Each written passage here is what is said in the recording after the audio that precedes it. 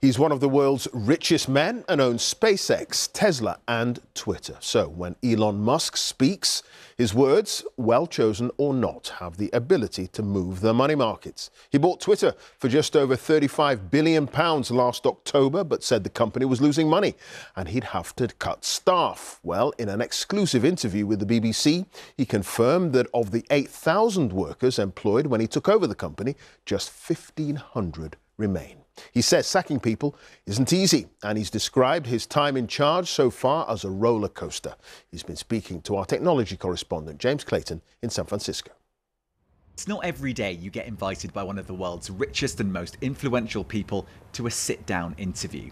Earlier on Tuesday, I'd received a response to an email from Mr. Musk. "Let's do an interview tonight," it read. Just a few short hours later, we were setting up in Twitter's headquarters in San Francisco. Hello, how are you doing? Really nice to meet you too. We're about to go live, very surprisingly. We only just found this out on Twitter, but that is Elon Musk. We didn't know about that, but you never know with Elon Musk. When he sat down, he was in the mood to chat. So, how do you think it's gone? Well, it's not been boring. It's been quite a roller coaster. The pain level of Twitter has been extremely high. This hasn't been some sort of party. So it's been really quite a stressful situation. Were there many mistakes made along the way? Of course. When you put that initial bid in, you then had a wobble. You kind of said, I actually don't want to buy Twitter anymore. Then you changed your mind again and decided to buy it. Did you do that? Did you do that? I kind of had to. Right. Did you do that because you thought that a court would make you do that? Yes. Right. Yes, that is the reason. Right. So you were still trying to get out of it, and then you just were advised by lawyers, look, you're going to have to buy this. Yes. Interesting. So you. Yeah. So you didn't actually want to purchase it, even when you said you were going. Well, not at that price. Almost immediately, you sacked a lot of Twitter workers. And I spoke to them. It was very easy to speak to them when it happened. And the way they said, pretty much everyone said, is that it felt quite haphazard. It was. And it felt a little bit uncaring. I wouldn't say uncaring. The issue is like the company's either going to go bankrupt or if we do not cut costs immediately. This is not a caring, uncaring situation. It's like if the whole ship sinks, then nobody's got a job.